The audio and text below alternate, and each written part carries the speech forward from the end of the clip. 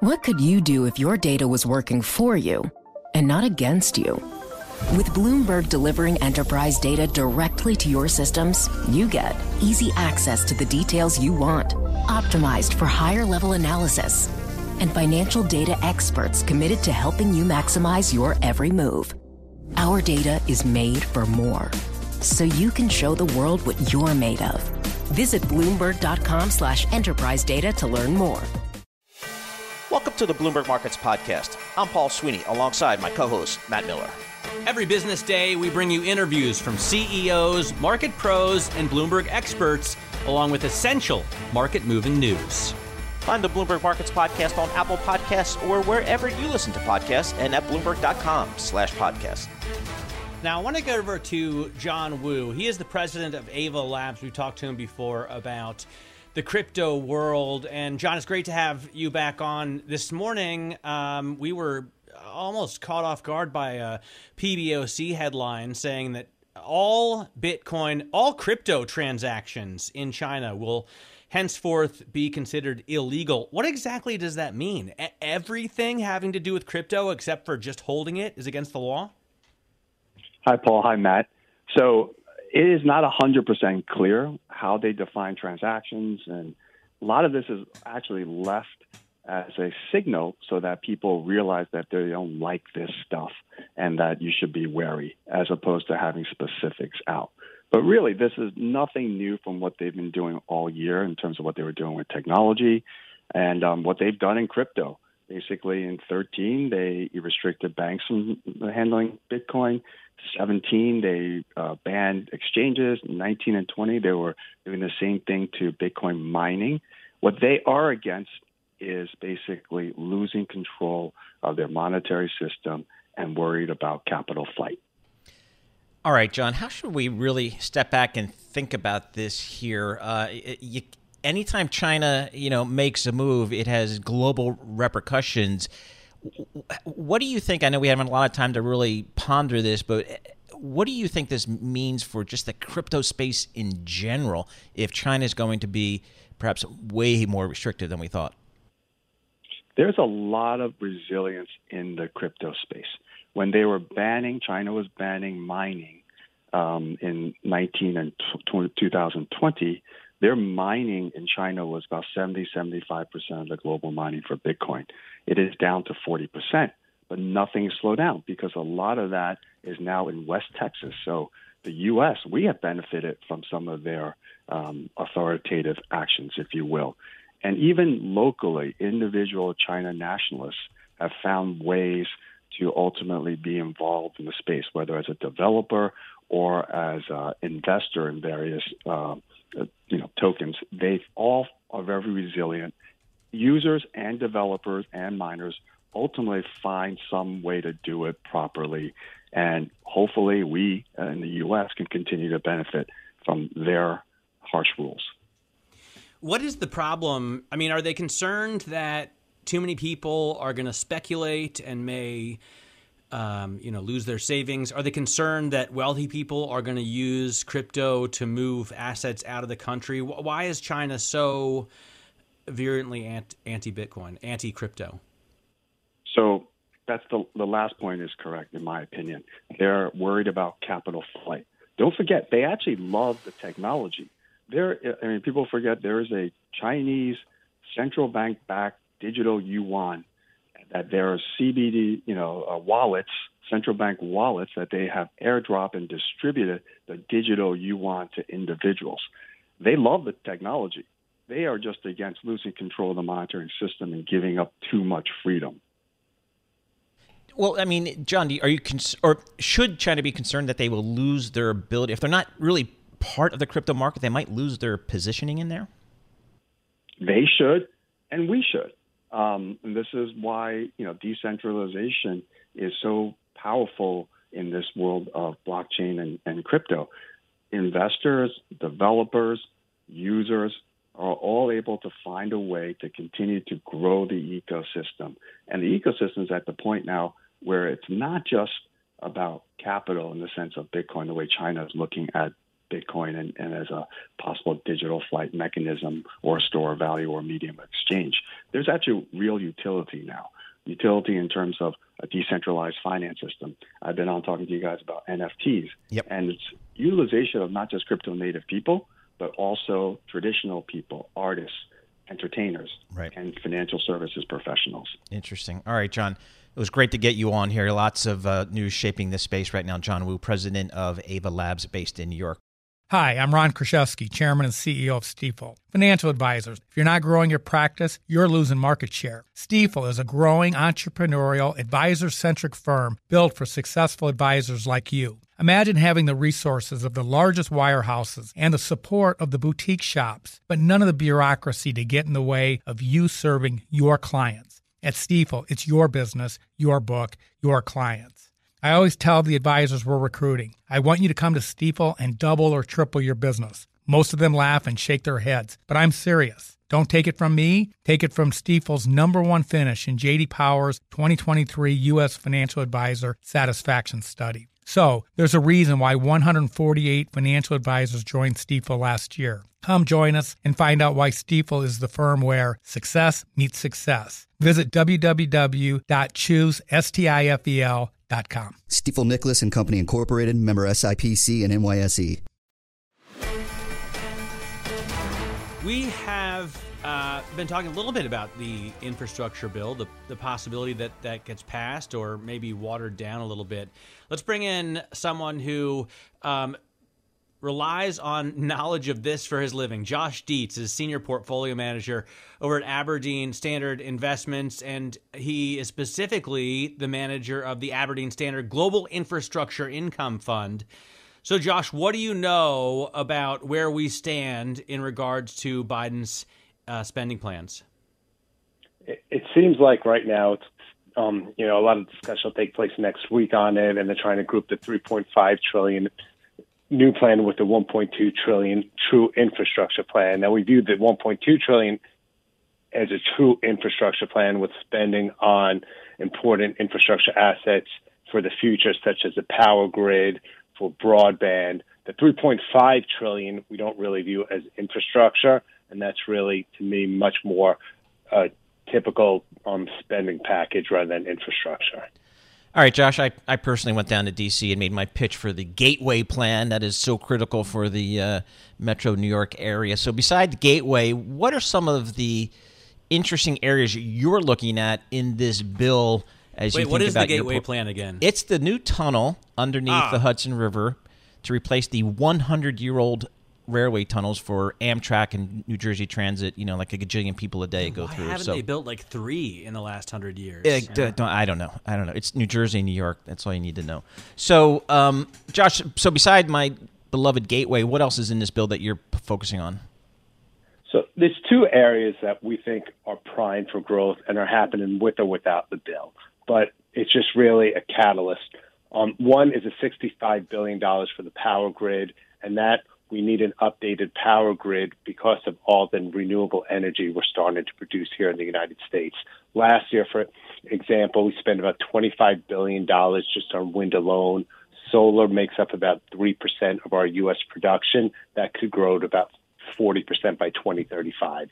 So we need an updated power grid for the transmission lines to transmit that energy produced. The other part is for the broadband. We're spending about $65 billion, extremely important to make sure that rural areas, low-income communities have access to 4 and then 5G. So we really believe that's the 2 areas of growth for infrastructure, one on the renewable side and 2 in towers for 5G. So who makes money off this, or what are you investing in? Who do you think the winners are going to be? The winners are, to me, clear as day for when we talk about the transformation from 4G to 5G. We should invest in the towers.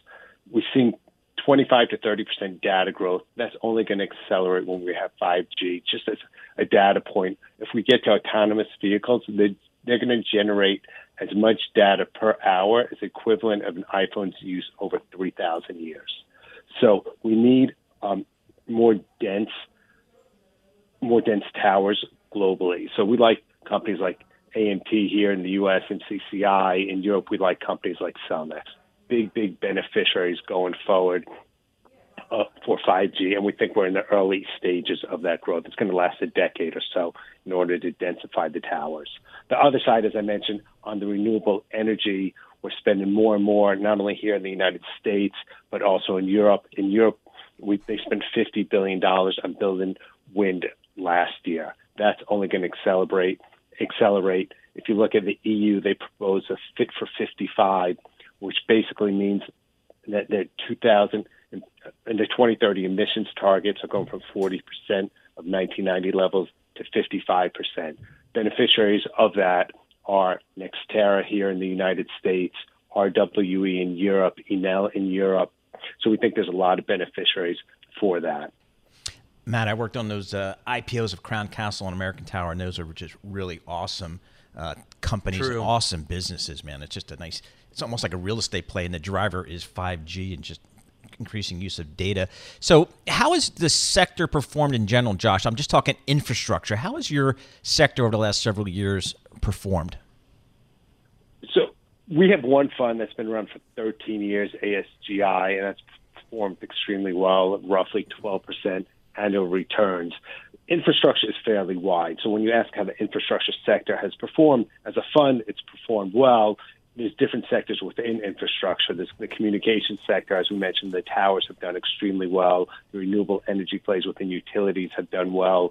In the transport sector, that's not done as well, especially because of COVID, when we've seen people not flying. So we own airports and roads globally. That hasn't performed as well recently. Hey, Josh, thanks so much for joining us. Really appreciate it. Great timing here with this infrastructure bill winding its way through Congress to kind of get your thoughts here. Josh Dietz, Senior Portfolio Manager for Aberdeen Standard Investments. He's specifically a portfolio manager of the Aberdeen Standard Global Infrastructure Income Fund, so he knows a thing or two about what's happening there on infrastructure. And again, that bill winding its way through Congress, a lot of pieces surrounding it, whether it's going to be tied to the greater spending bill, and that may slow it down. But the expectation is that bill is bipartisan support and will get through. Well, the whole concept of a globalization, at least in my mind, seems to maybe have lost some momentum over the last 4 or 5 years as many countries look more inward, maybe perhaps led by the United States itself. Let's check in with Tracy McMillan, head of Global Asset Allocation Strategy for the Wells Fargo Investment Institute. They've got a new report out that looks at globalization. So, Tracy, again, maybe it's just me, but it feels like it's lost a little bit of momentum. You know, America first, all that kind of thing. Lots of nationalism across Europe and Brexit. Thank you very much. What do you think, Tracy? What did you find? Yes, and thank you for having me today. So what we found was that globalization is definitely changing, but we don't think that it's ending. You know, we don't think that all production of goods for U.S. consumers will return to the United States, and we don't think that all good ideas are located within certain geographic border. But we do think that countries are going to continue to trade, and the cost of that trade, though, is going to include more than just the pure cost of the goods. So, in other words, you know, some of those things that are blocking globalism, populist sentiment, separatist movements, internet control, media censorship, you know, some of the things you're alluding to there are definitely going to add cost to globalization as we know it. I mean, the president of the United States, Great Britain, these are things that were blocking globalization as well, right? But now you can add supply chain issues. Aren't more companies trying to bring their production home or make it local to where they sell their goods? Yeah, you're exactly right about that. Supply chains are definitely evolving, and you know, the fragmented supply chains that we've grown accustomed to, you know, those that are across a lot of different low-wage producers, production centers, those are becoming more concentrated, we think. We think they're going to be more high-tech and more regionalized. And, we think a great example of that is clothing. So, think about how, the fibers used to be put together in material in a certain group of countries, and then that fabric would be sent to China. China would construct the garment, and then it would be sent to the United States. And so now we think that those supply chains that created vulnerabilities and dependencies are going to start to coalesce around the major consumption centers of the world. And that's going to be the U.S. and China and India. So, Tracy, how much it seems really over the last 25 years that globalization has just been a given, and it's technology, it's just how businesses are evolving or becoming more interconnected. Can that be stopped? It just seems like it's just a natural evolution, even if for a period of time the United States doesn't want to lead, or even if the UK doesn't want to be part of a bigger EU. Is it something that's just natural? Yeah, so, one of the things we observed is that trade of goods as a percent of global GDP has been falling. So if you think about, manufactured goods, that's what most of us think about when we think about globalization. But that has indeed been falling as a percent of GDP since 2008. And that's as those production facilities do start to locate closer to the end market. But the interesting thing here is that digital technologies are spurring future trade growth, and that's mostly in services. And the services, include things that are, considered anything as a service. So, we're looking at things like people and companies that purchase capital resources and then loan out the productive capacity of those capital resources. Trade in services is 23 times higher since 1976, and it's doubling every 5 years. So by 2040, some estimates are that services could represent 50% of globalized trade. So it's really all about digital then. Not all, but the lion's share of what you see as the future of globalization depends on the internet. A lot of it does, yes. So it will depend on information technology. We think consumer discretionary companies and healthcare companies are also poised well to benefit from this evolving trend. And we think that U.S. companies are poised well to benefit from this. U.S. companies benefit from having different differentiation. They are also very innovative, and they are prepared for a world where we think that there could be big shifts in production centers, and they'll need to have a deeper knowledge of local consumers. So that's where that digitalization, information that instantaneously crosses borders all come into play. How about China? How about India? Because it seems like China perhaps isn't necessarily going to be as welcoming as perhaps some business leaders thought over the last decade or so. Is India the next big thing? So we do think that India is going to play a significant role in globalization going forward. They already have a competitive advantage in services, whereas China may have that competitive advantage in production. We think that India has the competitive advantage in services and will continue to have that. We also think that because the population in India is young and growing, and they also have a growing middle class, that there are quite a bit of investment opportunities associated with India.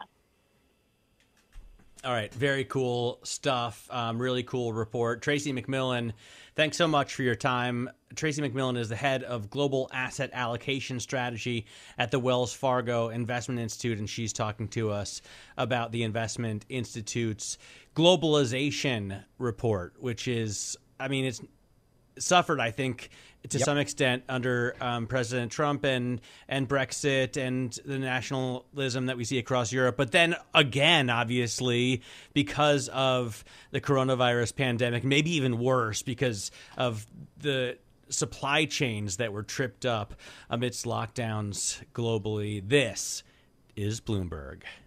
Success is more than the final destination. It's a path you take one step at a time. It's discipline, it's teamwork, and it's the drive and passion inside of us that comes before all recognition. It's what Stifel's been doing for over 130 years. Quietly, yet strategically, Stifel's become one of the fastest growing wealth management and investment banking firms in the country. Our financial advisors go beyond traditional wealth management to provide clients with direct access to one of the industry's largest equity research franchises and a leading middle market investment bank. Because success is the drive it takes to keep climbing, the passion to keep investing, the best of each of us made better by the best in all of us. And that is where success meets success. Start your journey at Stifel.com. That's Stifel.com.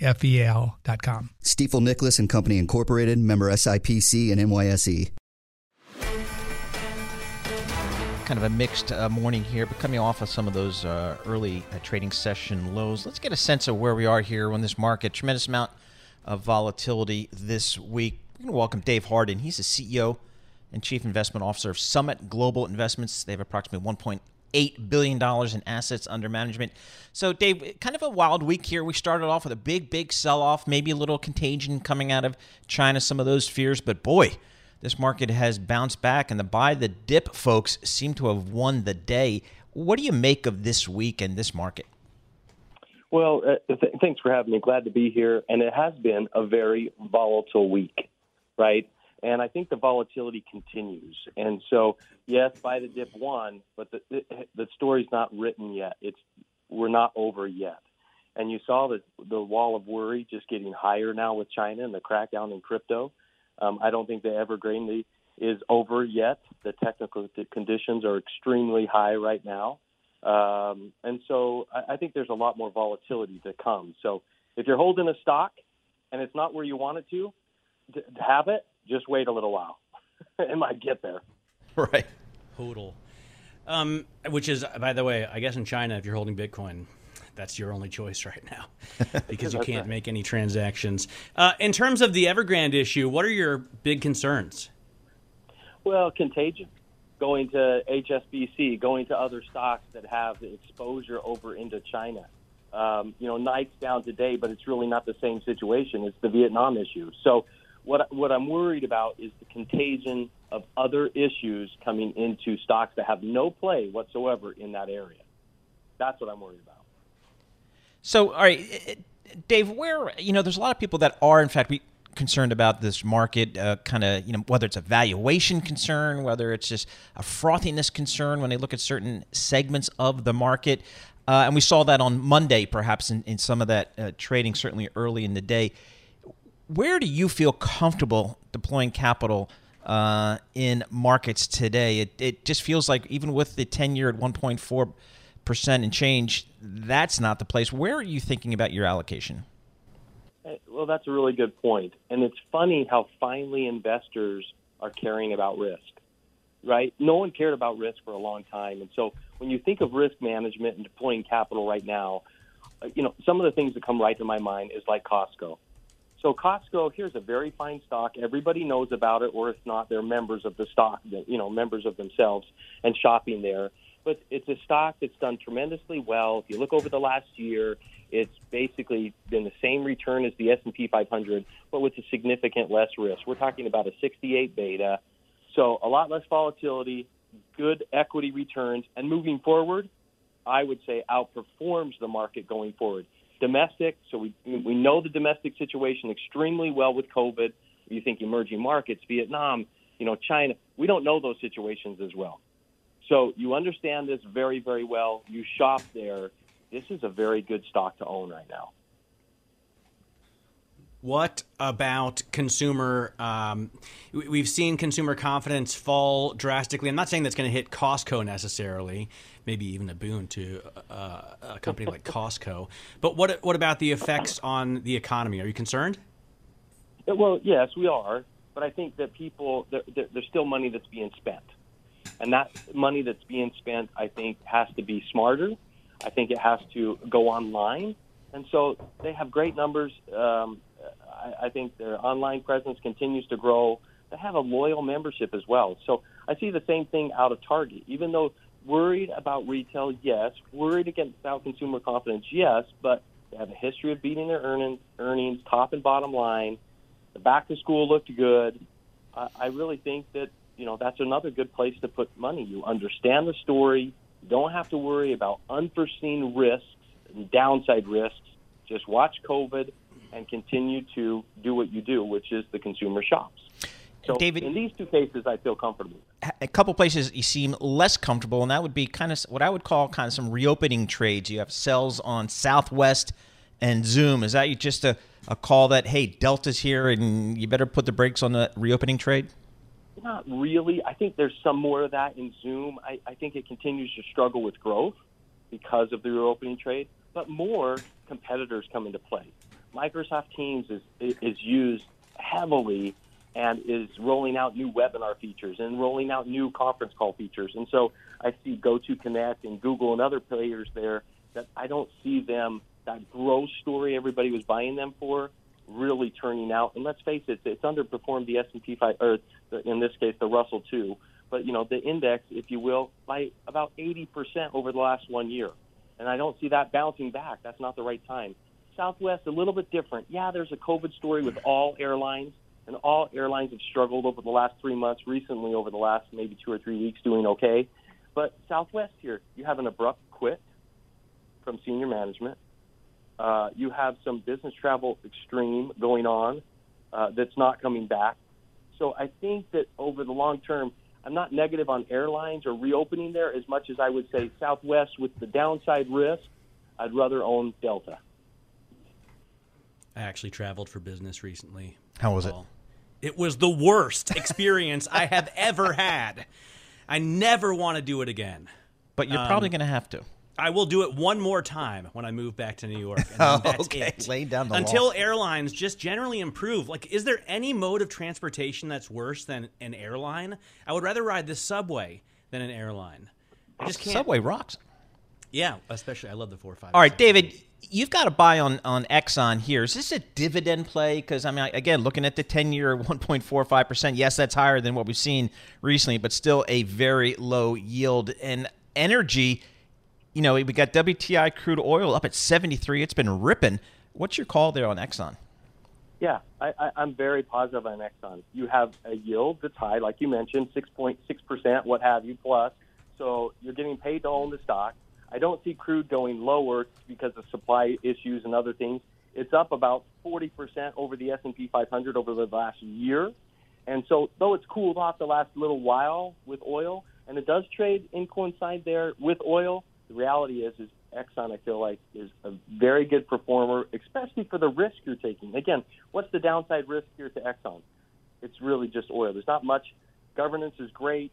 What they're doing is good. And if we ever get control of this stupid virus, the reality is that there's going to be more demand. So long term, I think this is a really good stock to own. What do you make of the big moves in rates, David? We've seen the 10-year yesterday was up 10 bips and today another 5. Well, I think it goes to show the concern that investors have, especially the institutional investors, right? So we believe that there is a shift going to the early deceleration. It's underway. If you're not looking at your portfolio right now and saying, how do I manage risk, then I don't think you're making your portfolio better for tomorrow, because risk is here and it's coming in greater amounts in the future, and the volatility is going to continue. So I think you have to look at what wins in the future, not necessarily what's won in the past. All right, David, thank you so much for chatting with us. We really appreciate it. David Hardin, CEO and Chief Investment Officer, Summit Global Investments, $1.8 billion in assets under management. Thanks for listening to the Bloomberg Markets Podcast. You can subscribe and listen to interviews at Apple Podcasts or whatever podcast platform you prefer. I'm Matt Miller. I'm on Twitter at MattMiller1973. And I'm Paul Sweeney. I'm on Twitter at PT Sweeney. Before the podcast, you can always catch us worldwide at Bloomberg Radio. Collaborate for a greener future at the Bloomberg Green Festival, a groundbreaking celebration of the thinkers, doers, and innovators leading the way. From design and culture to technology, science, and entertainment. Hear from inspirational speakers and immerse yourself in climate solutions. July 10th through 13th in Seattle. Title sponsor, Amazon. Official airline, Alaska Airlines. Get 20% off using promo code radio20 at BloombergLive.com/Green Festival.